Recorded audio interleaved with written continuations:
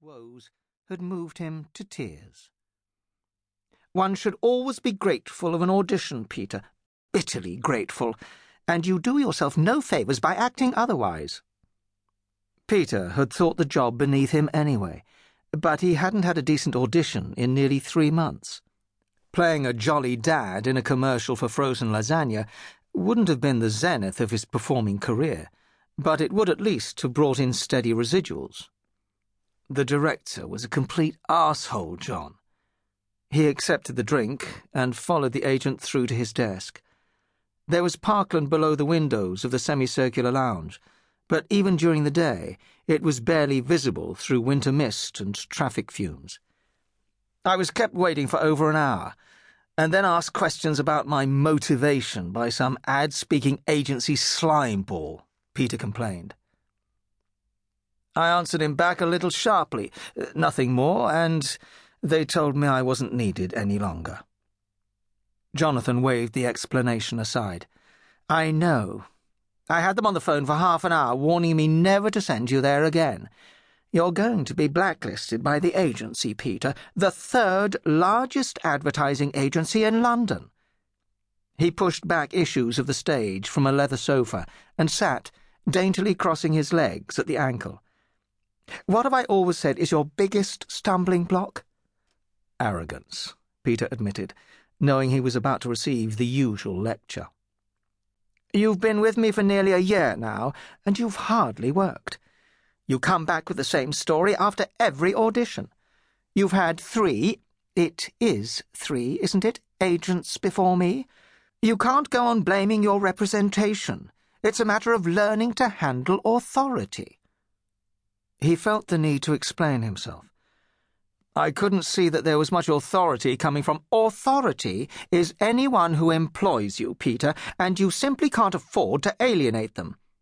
At least you could wait until you've got the job and you've established a working relationship. Christ, even Larry managed to do that. But you're sending me along for rubbishy little parts directed by ignorant children." He could feel the gin and the heat of the apartment forcing colour into his face. "Half of these brats are barely out of film school." "You want me to change the system for you? I can't help it if the industry is getting younger around you. That's all there is. You either take it or leave it." "Perhaps if I had some new shots done." He had been considering an image change for some time, a new haircut, sharper clothes. "Photographs aren't going to make any difference, Peter. Let's be honest. You don't look like a classic leading male. Your nose is too long, your eyes are too small, and your weight fluctuates. You'd make a good villain, but you're never going to get Juve leads. You won't take serious theatrical roles." "I can't remember long speeches," he admitted. "Lots of actors get by without classical theatre." "You're not prepared to do panto. So what does that leave? There's no British film industry anymore, and the network franchises are carving each other up. So you should face the fact that if there's an audition, any audition, you have to go for it." He wiped the sweat from the edge of his wig. "That's if you want to work. You're too old to have tantrums, and there's always someone else willing to take the part. As Coward used to sing, there's another generation knocking at the door." Even though he realized that Jonathan was trying to help him, he wanted to punch the smug little man squatting opposite with his empty tumbler balanced on his paunch. He knew the agent meant to shock him into better behaviour, but he wasn't prepared to waste his career behaving like a sheep, being pushed about by some snotty MTV kid-turned-commercials director. Hadn't Hitchcock said that actors were cattle?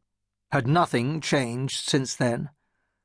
It was fine for the pretty teenagers flitting in and out of the office on casting calls, busy enjoying their 15 minutes of fame, happy to do what they were told, but he was an adult with opinions of his own. He looked across at Jonathan, who was waving his hands, as if acting out part of some wailing chorus. "Oh, I don't know what more I can say to you, Peter. I've always had a lot of working people on my books, some of them very successful.